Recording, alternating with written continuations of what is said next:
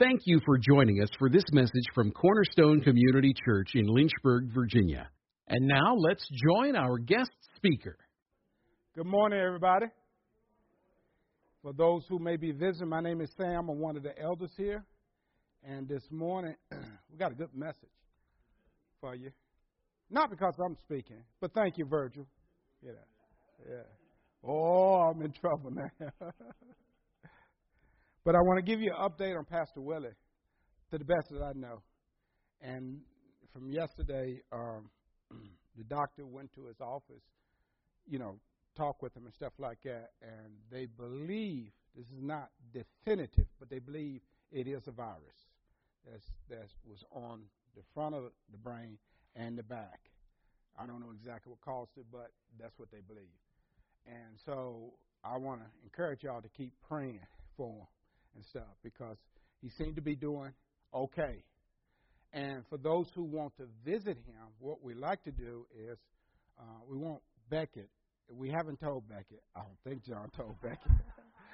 But we want Beckett to control the flow to the point we want somebody there as much as they can. Because he's in the ICU unit. Can't a whole lot of people go there and stuff like that. I'm going this evening, but he would love to see y'all. So I'm just letting you know he's doing real good and stuff. So we're just praying for a complete recovery, and whatever the issue, that God would move on and change things and stuff. So that is the latest that I know. If I get any more information, my wife will be sending out an email, and those who don't get email, she'll call them and stuff and let you know. And, I was very encouraged with people who have been praying, people who got other ministers to pray. And let me read you something right quick. Becky, she contacted Cindy Jacobs, and they responded, "Thank you so much for contacting us." And they said, "We are going to pray for your pastor." And they're still praying. Then Cindy Jacobs is a big-time prophetic ministry and stuff. And those who in that river, they know who she is. She's big time. Matter of fact, she's on the President's Council of Advisement. So, that is good. Also, another ministry, Harvest Rock Church. Man, they said we praying to eradicate everything. I mean, they called Pastor Willie's name. So I thought that was good, too. These are ministries that I wouldn't have picked. I would have picked 700 Club and others. And the reason for that is they can pray when you're not praying. And some of them pray 24/7. So we want to bombard heaven with prayer. Thy will be done on earth as it is in heaven. Brother, we just want to tear it up, tear the demons up and everything. The Bible said one can put 1,000, two can put 10,000. And also, my mom called Robert Morris. And while she was talking to the prayer person, Robert Morris came in. He said, "I'm coming in agreement with y'all in prayer." So you got people praying everywhere and stuff. And I want to thank God for Randy Thornton. He's praying. His church is praying. And I want to thank God he released Desiree. Raise your hand, Desiree.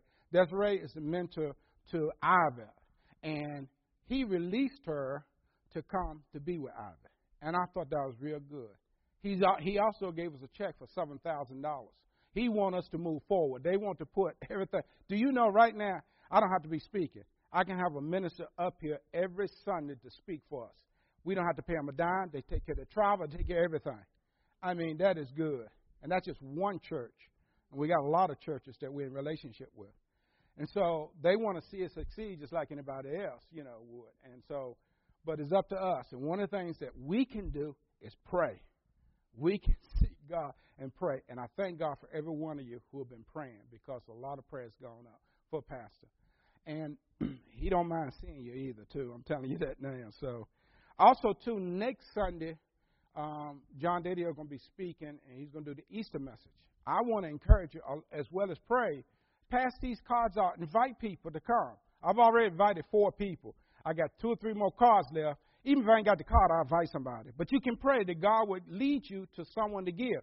These people that I invited before, so I'm not dependent on them to come. But I did invite them. The other people is people I don't know that I want to invite, whether they're on the street or what, a grocery store. So, a good time to invite people was yesterday at Kroger's. They had an Easter egg hunt. Can you imagine having an Easter egg hunt in the store? Man, kids running around. And I thought it was a joke when I first heard it, but I found out they did. Man, you could have been there, hey kids, put that in your basket, give it to your mom or something. Could have did something, be very creative. God is very creative. So I want to encourage you to invite some people, okay, for next Sunday. Then after that, I got to confirm the schedule. Pastor Randy is coming next month, but I believe he wants to come right after the Easter service. And then after that, I'm going to continue a series on prayer because we need to be encouraged. Faith comes by hearing by the word of God. The more you hear. Let me tell you a thing I used to do. When I was single and I got cassette, I spent most of my money learning, teaching. That's my heart and passion. I want to learn. I have a hunger. And God just ain't satisfied like I want to yet. I mean, he does it, but he keep me going. I used to get a cassette tape on any topic, and I play that thing. I take notes. I play it over and over and over till it got to the point that it was automatic in me what I would say or what I would do. And what happens is that's a way of getting the word of God in you. And I would do it so much that it got to the point I didn't want to do it no more. That's when I do it again. That was my last time. When it got so I knew it. I practically written down every word. But that's me. And I'm just telling you, getting in the Word, that's one of the things that you can do when you get in the Word. And the reason why I say that, because we're going to continue our series with Robert Morris on prayer. And some of the things he's going to say that he repeated last week that we didn't get clear up. But it's going to be some good stuff. To pray or not to pray is our topic. So I just want to encourage you to pray. Keep praying. It's not just for pastor. You got relatives. You got kinfolks. You got people unsaved. We need to pray for. So, and I want to encourage you to come to Thursday, like she said, and when we do Pursuing God's Presence, that is not the same as Thursday. Thursday, you worship and you pray, but Pursuing God's Presence, where you come in the presence of God, and they may have singing and stuff, and they stay as long as they want to. You can come and sit in the back and say what you want to say, and then leave. You're in God's presence. That's what you want to practice. And when you go through all your day, schools and stuff, and the world, sometimes you need that time where you need a refreshing, or you need to just to relax in God's presence, just to release the world and all the things that's going on in the world. So, anyway, I just want to encourage you with those things too. All right, are we ready? We're going to go ahead with Robert Morris. And the title of the message today is To Pray or Not to Pray. And if you want to keep going, that is the question. Borrowing from a Shakespearean play, to be or not to be. To pray or not to pray.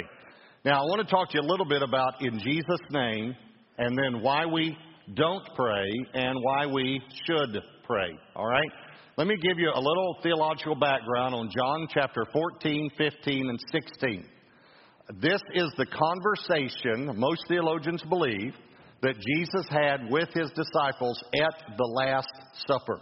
Okay, you remember Jesus is there with his disciples at the Last Supper. Leonardo da Vinci was over in the corner and he painted a picture. Okay, so John 13, he washes their feet. This is, we know, in the upper room. John 17, he prays the prayer, which most theologians, again, believe this was prayed in the Garden of Gethsemane. And so John 14, 15, and 16, and I believe this as well, this is what he told his disciples right before he goes to the cross. And he tells them something. You will not find these phrases in Matthew, Mark, or Luke. Only in these three chapters, all right? So John 14, look at verses 13 and 14. This is completely new to them. First time they've ever heard this.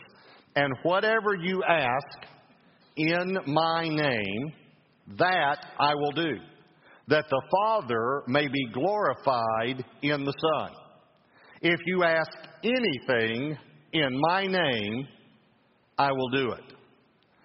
John 15, verse 16.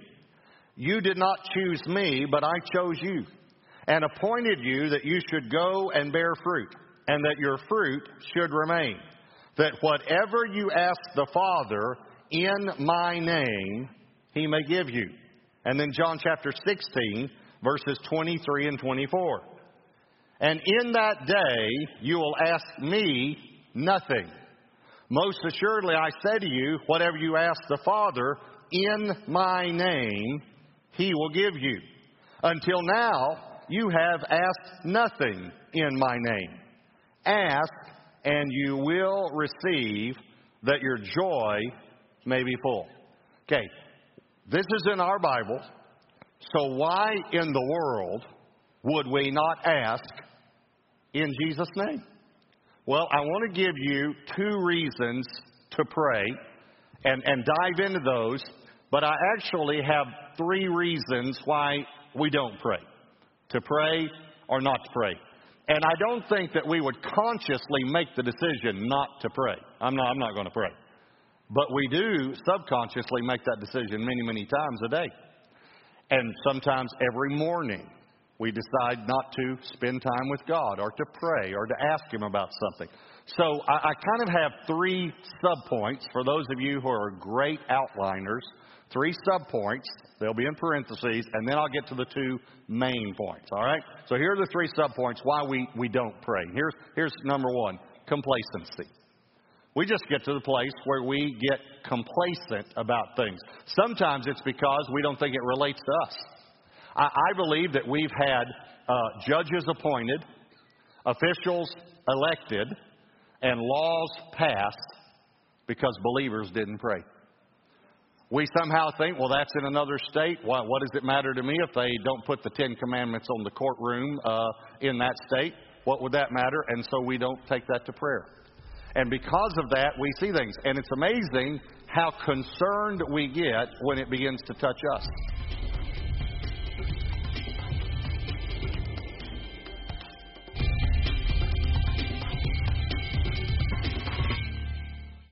Experience Gateway Church live from anywhere you are at gatewaypeople.tv. If you have internet access on your computer or mobile device, you are only a click away from experiencing great worship and teaching. Don't miss church because you're on vacation, out of town on business, or even if you're just feeling a bit under the weather. Visit gatewaypeople.tv and be a part of our live service. For service times, visit gatewaypeople.tv. Here's the second reason, unbelief. Now, I know this is kind of difficult to swallow, but if you really believed that spending time in prayer for your business would change things, I wonder if we would spend more time in prayer. If you really believe spending time in prayer for your marriage would change things, I wonder if we'd pray more. If we really believe spending time in prayer over this certain rebellion or stubbornness we see in one of our children would change something, I wonder if we'd spend more time in prayer. I hate to say this, but I think there are some times that we think that 10 minutes in prayer will not accomplish as much as 10 minutes on the internet. And we make that choice. So unbelief could be a reason we don't spend time in prayer. And here's the third one, discouragement. We prayed and prayed for something, and it didn't happen. Pastor, you don't understand. And we allow the enemy then to convolute our thinking in this area of prayer. And the 2 reasons to pray that I'm about to cover are actually attributes of God. They are attributed to God. They are characteristics of God, of who He is. Not just what He does, but who He is. And here's what I want to tell you about these. It's so amazing that these are actually the 2 characteristics of God that Satan again pollutes to cause us not to pray, when these are probably 2 characteristics about God that should cause us to pray the most. Okay? So let me give you these 2 and we'll talk about them, all right? Number 1 is the sovereignty of God. The sovereignty of God. Now, let me tell you what the word sovereignty means, because since we don't know what it means and haven't really studied this many times, we think we know what this means, but it's actually a complete misapplication of this truth. Sovereignty means supremacy. When we say God is sovereign, it means He is supreme. He is the supreme ruler of the universe. That's what it means. Let me tell you how many of us think about this. We think, well, what the sovereignty of God means is that God is going to do what He wants to do no matter what. That's the way many people apply this attribute of God. I believe it's an incomplete application of this attribute. In other words, they say, well, God's going to do whatever He's going to do anyway. So here's what the enemy does. He says, then why even pray? Why pray? I mean, God's going to do whatever He wants to do anyway. In Matthew 6, Jesus said this, the Father knows what you need before you ask. And we even misinterpret that. I think we don't say this again, but this is how we think about that scripture. The Father knows what you need, so don't ask. He already knows, so there's no reason to ask. And He's sovereign. He's going to do whatever He wants to do. So there's no reason to ask. But Jesus said the Father knows what you need before you ask. And the sovereignty of God doesn't mean that God's going to do whatever He wants to do no matter what. As a matter of fact, again, we misinterpret the will of God. We say, well, if it's God's will, it'll happen. If there's no reason for me to pray, if it's God's will, it will happen. Do you know that's not true? That's not true. Listen to me very carefully. We know when we talk about the word will, again, many of us don't know the definition of the word will. Let me give you the best one-word definition, desire. In other words, when you draw up a last will and testament, what you're actually saying is, this is my desire for the $83.62 that I will leave behind. After you pay Visa and the rest of the bills, I'll have $83.62 left over. This is my desire for that money. That's what that is your will. Your will is your desire. Okay, so what is God's desire? Well, let me just read you a scripture here. 2 Peter 3 verse 9 says, the Lord is not slack concerning His promise, as some count slackness, but is long-suffering toward us. Now watch this. Here's His will. Not willing.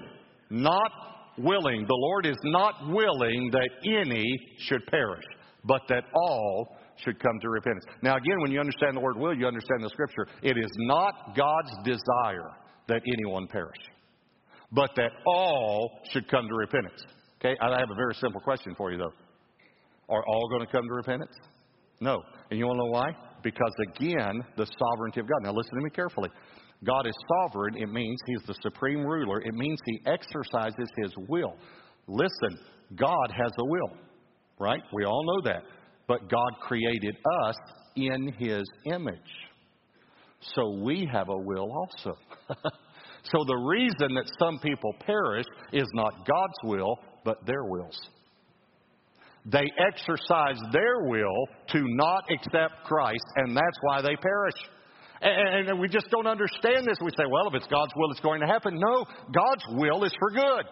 God says, I know the thoughts I have for you, thoughts for good, not thoughts of evil. And so God's thoughts are good. God's thoughts are for every person to come to Christ, and He has provided a way for every person to be saved. But He's also created us in His image, so we have a will. So here's what I'm trying to say about that. The good things that happen in your life are because your will moves God's will from heaven to earth. Thy will be done on earth as it is in heaven.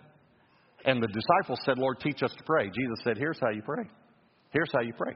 In other words, nothing good. Now I'm going to shock you. Listen to me though. Nothing good is going to happen if you don't pray. The breakthrough, I know this is negative, the way I'm saying it, but I've got to shock us into prayer. The breakthrough you want to see in your family is not going to happen if you don't pray. It's God's desire for you to have a breakthrough, but you have a will, and are you going to exercise your will to move God's will to earth? And so sometimes we even say this: if it be thy will. We like to use old King James on that one. If it be thy will. If it be thy will. Well, there are some things that we know God's will about. That none should perish. If it be thy will, save my neighbor. We know God's will on that. Let me tell you what His will is. His will that you get is that you'll get your will out of the recliner and go across the street and talk to Him. That's His will. And we come to this where we don't quite understand how important it is, and we say, well, the sovereignty of God. All right, now go to Jeremiah 32, and we're going to read a scripture that as we read it, you're going to have no idea why we're reading this. Just to let you know. Because we're going to read something that God told Jeremiah to do that is an example of something that we need to understand. All right? So, Jeremiah chapter 32, look at verse 8.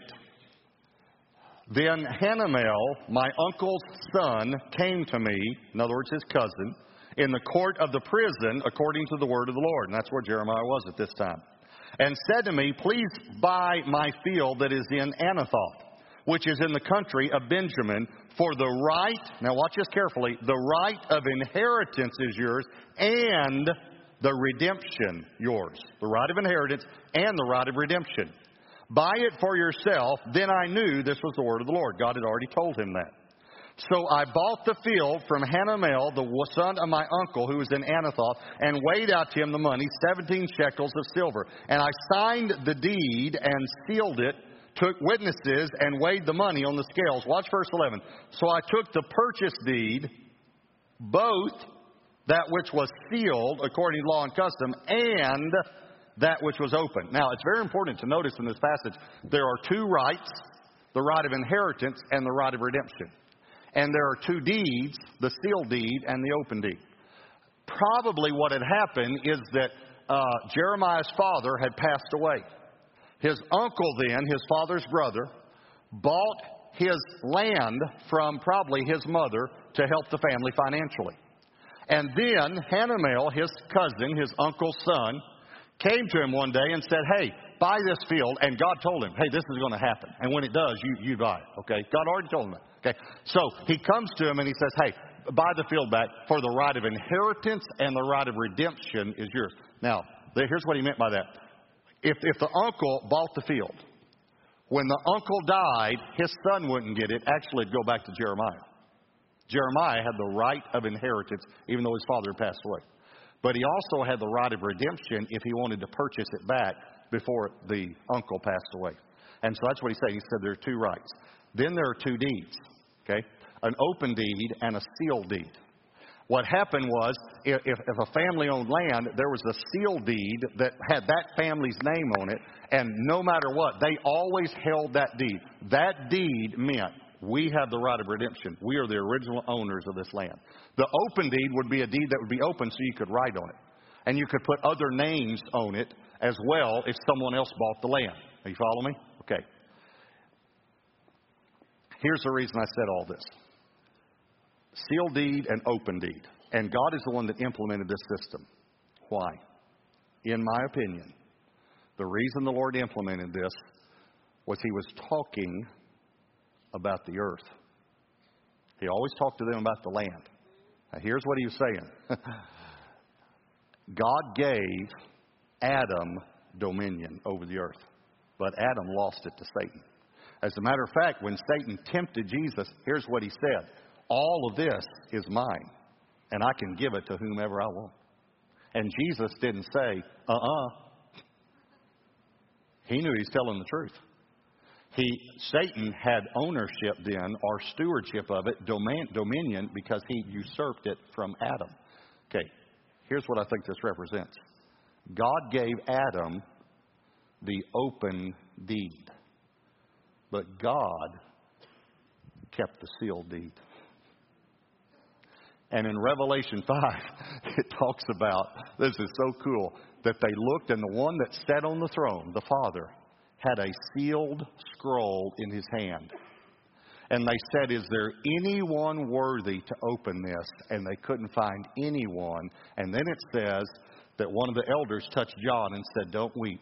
Behold, the Lion of the tribe of Judah has prevailed and can open the sealed scroll.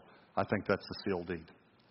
Jesus had the authority to open that. You want to know why? Listen, because Jesus has the right of inheritance because He's the Son and the right of redemption. Now, here's what I'm telling you, though. All of it, the inheritance, the land, the whole world would have come back to Jesus in the end. But He didn't want just the land. He wanted you. So He exercised His right of redemption and purchased you back. Is that good news?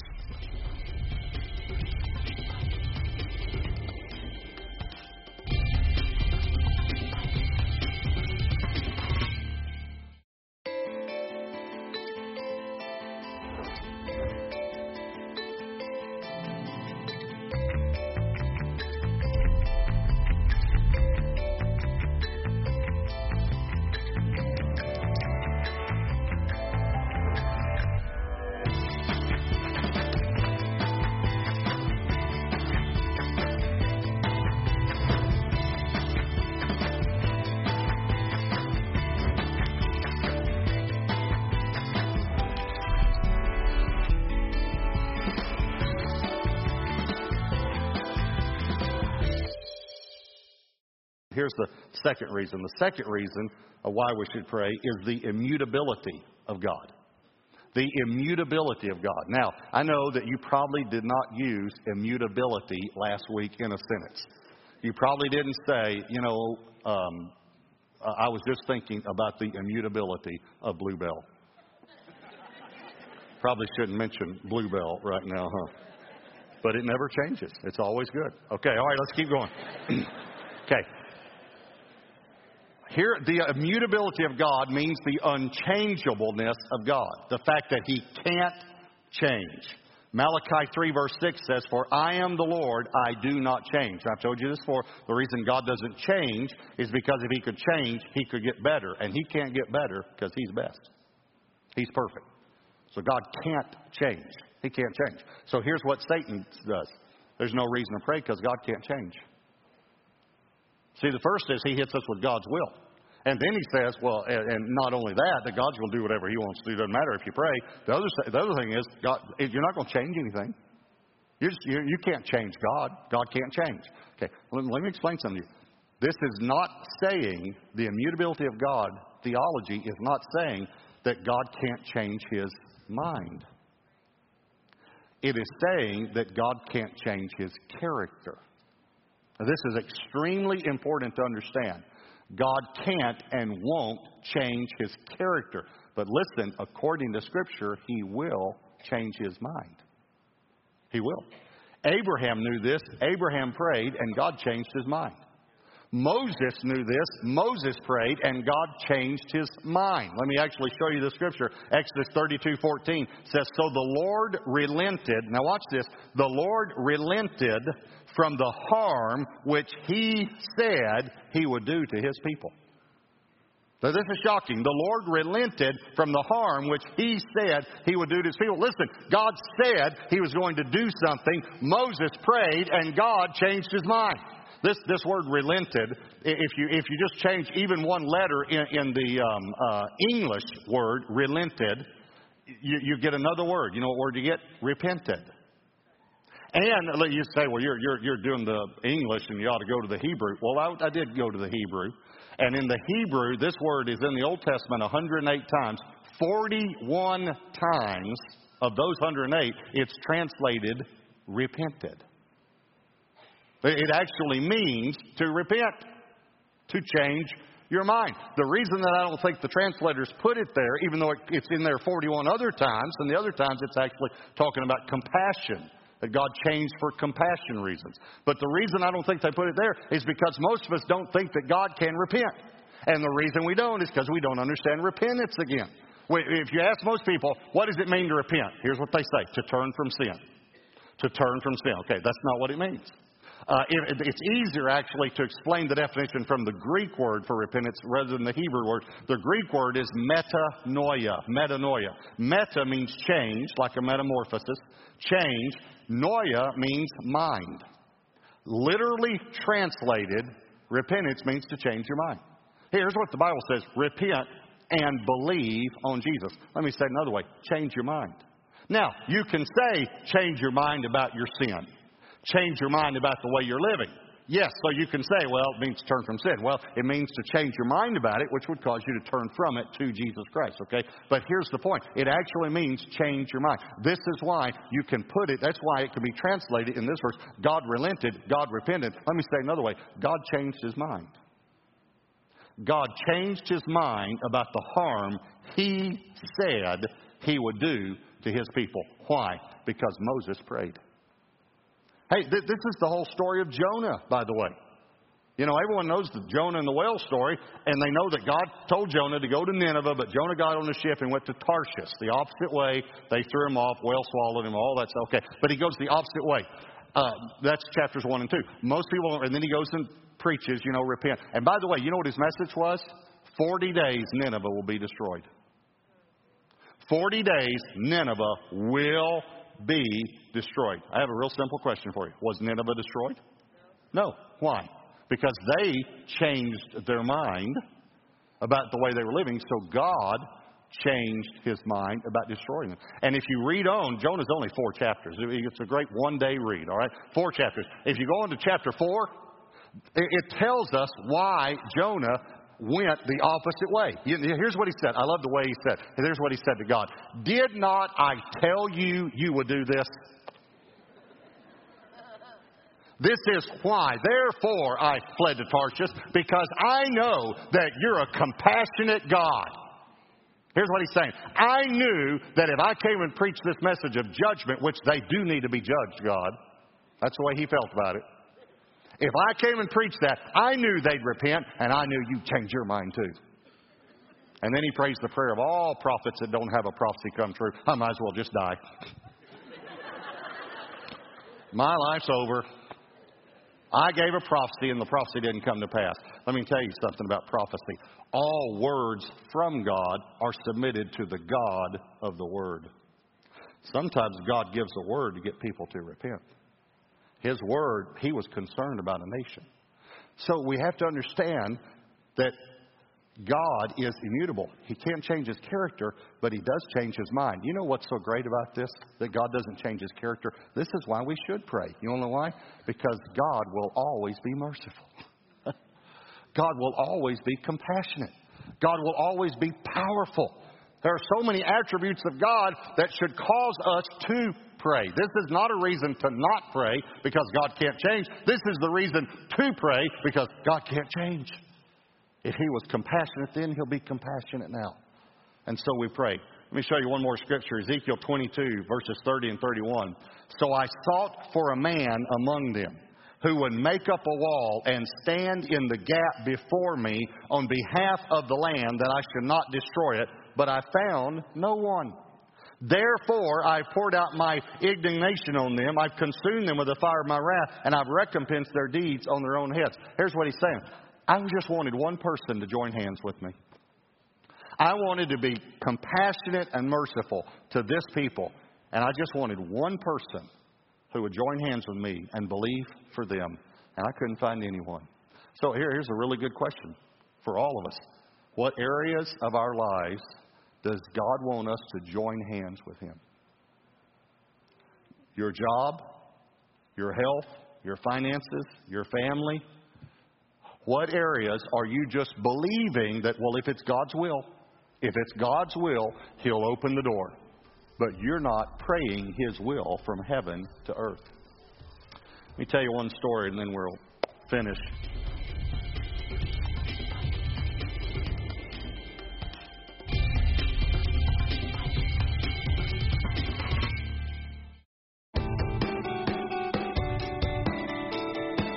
We invite you to join us each week on The Blessed Life with Pastor Robert Morris. Experience dynamic Bible-based teaching. Enjoy freedom through the inspiring worship of the Gateway Worship Team. It's a time to grow, be encouraged, and learn how to live the blessed life. The Blessed Life with Gateway Church's Robert Morris. Thursdays on the Daystar Television Network. Let me tell you one story and then we'll finish. Some of you probably heard this name over the years in church. George Mueller is one of the greatest missionaries who ever lived. What a lot of people don't realize about George Mueller is he lived a very sinful life until he was 30 years old. When he was 30 years old, he went to a small group meeting, like a life group, and gave his life to the Lord. Now, here's something that people don't realize about him. He was actually training for the ministry. The reason he was training for the ministry and living in sin during this time, the reason he was training for the ministry was because the ministers at that time were employees of the government, and it was a steady job. So he's training for the ministry so he could be a government employee and have a steady job, but he's living in sin. And he goes to a small group and gets convicted and gives his life to the Lord. And so he prays and says, God, what do you want me to do? Do you still want to do ministry? What do you want to do? And God put a nation on his heart and said, I want you to be a missionary. So he went to his father, who had the means, by the way, and said, would you send me to missionary school? His father said, no, not at all. I mean, you don't have any steady income like you would if you were employed by the government, you know. So, and of course now that's not steady income either. But the point is, he said, no, I won't do that. And so what do you think he did? He prayed. And he prayed for 2 months. And at the end of that 2 months, God said to him, now go to missionary school, and I'll provide. So he went to register, and he's standing in line to register and pay his school bill. And as he's standing in line, a guy walks up, sticks money in his pocket. He got up to register. They told him how much it was. He pulled the money out of his pocket, put it on the desk, and it was exactly the amount he had to pay. Exactly. So he then completes missionary school, and then he goes before the board to be sent somewhere, and they declined him. Because he had led, now this is Paul would have been declined too. He had led too sinful of a life in his previous years. And so he wouldn't make a good missionary because he'd been too sinful. And so they said, we're not going to send you. And so he said, what do you think he did, by the way? He prayed. So he prayed, and he prayed for 1 year. And then the Lord told him, now go. So he went to that country. He went to a city God put on his heart. He went to a church, the only church there. He went in and said, can I talk to the pastor? They said, our pastor resigned last week. He said, I just completed missionary school. They said, you're hired. After a few months there, he found that the way the church was supported is they were renting pews to wealthy members so that the wealthy members could have the good seats. He got up and preached on tithing and not showing partiality, said we're not going to do this anymore. We're not renting pews anymore. We will not show partiality to the rich, and we will tithe the way God says to. And he said, and furthermore, we're not going to pass the plates anymore. Guess what he said? We're going to put offering boxes by the door. I thought I invented that personally. This is back in the 1800s. So they put offering boxes by the door. Their offerings went up. People began to give the way God spoke to them. And then God put it on his heart to open an orphanage. So what do you think he did? He prayed. And someone came to him and said, Pastor, I'd like to give the money to start an orphanage. Although he had never said this from the pulpit. All he did was pray. They started one. They started another one. Over a course of 60 years of being a missionary, he started more orphanages than any missionary or missions organization since. In the 1800s, in his missions account, which was to give over and above your tithes, free will offerings, brought in $7.5 million in the 1800s. And then when he was 93 years old and 8 months, he's been saved 63 years and 8 months. He was just about to pass away, and the friend that was taking care of him heard him praying, and he called the name of a man that had been his best friend when he was 30 years old, when he'd gotten saved. And that man had turned his back on God and said, I'm not accepting Christ, and had never accepted Christ. And George Mueller's calling his name 63 years and 8 months later. And the friend said to him later, did you pray for this guy that's turned away from God all these years? And George Mueller said, I've prayed for him every day. Every day since I accepted Christ. And a few days later, he passed away. And at his funeral, the friend that had heard him pray was there. And he looked up and he saw the friend that he had prayed for come to the service. And at the end of the service, the man that he had prayed for walked up to his grave, got on his knees, and gave his life to Jesus Christ. Thank you for listening to this message from Cornerstone Community Church. We are located in Lynchburg, Virginia at 525 Old Graves Mill Road. You can find us online at cornerstonelynchburg.com, contact us by email, cornerstonecom@comcast.net, or call us at 434-847-4796. We pray the Lord bless you and keep you. The Lord make his face shine on you and be gracious to you. The Lord lift up his countenance on you and give you peace.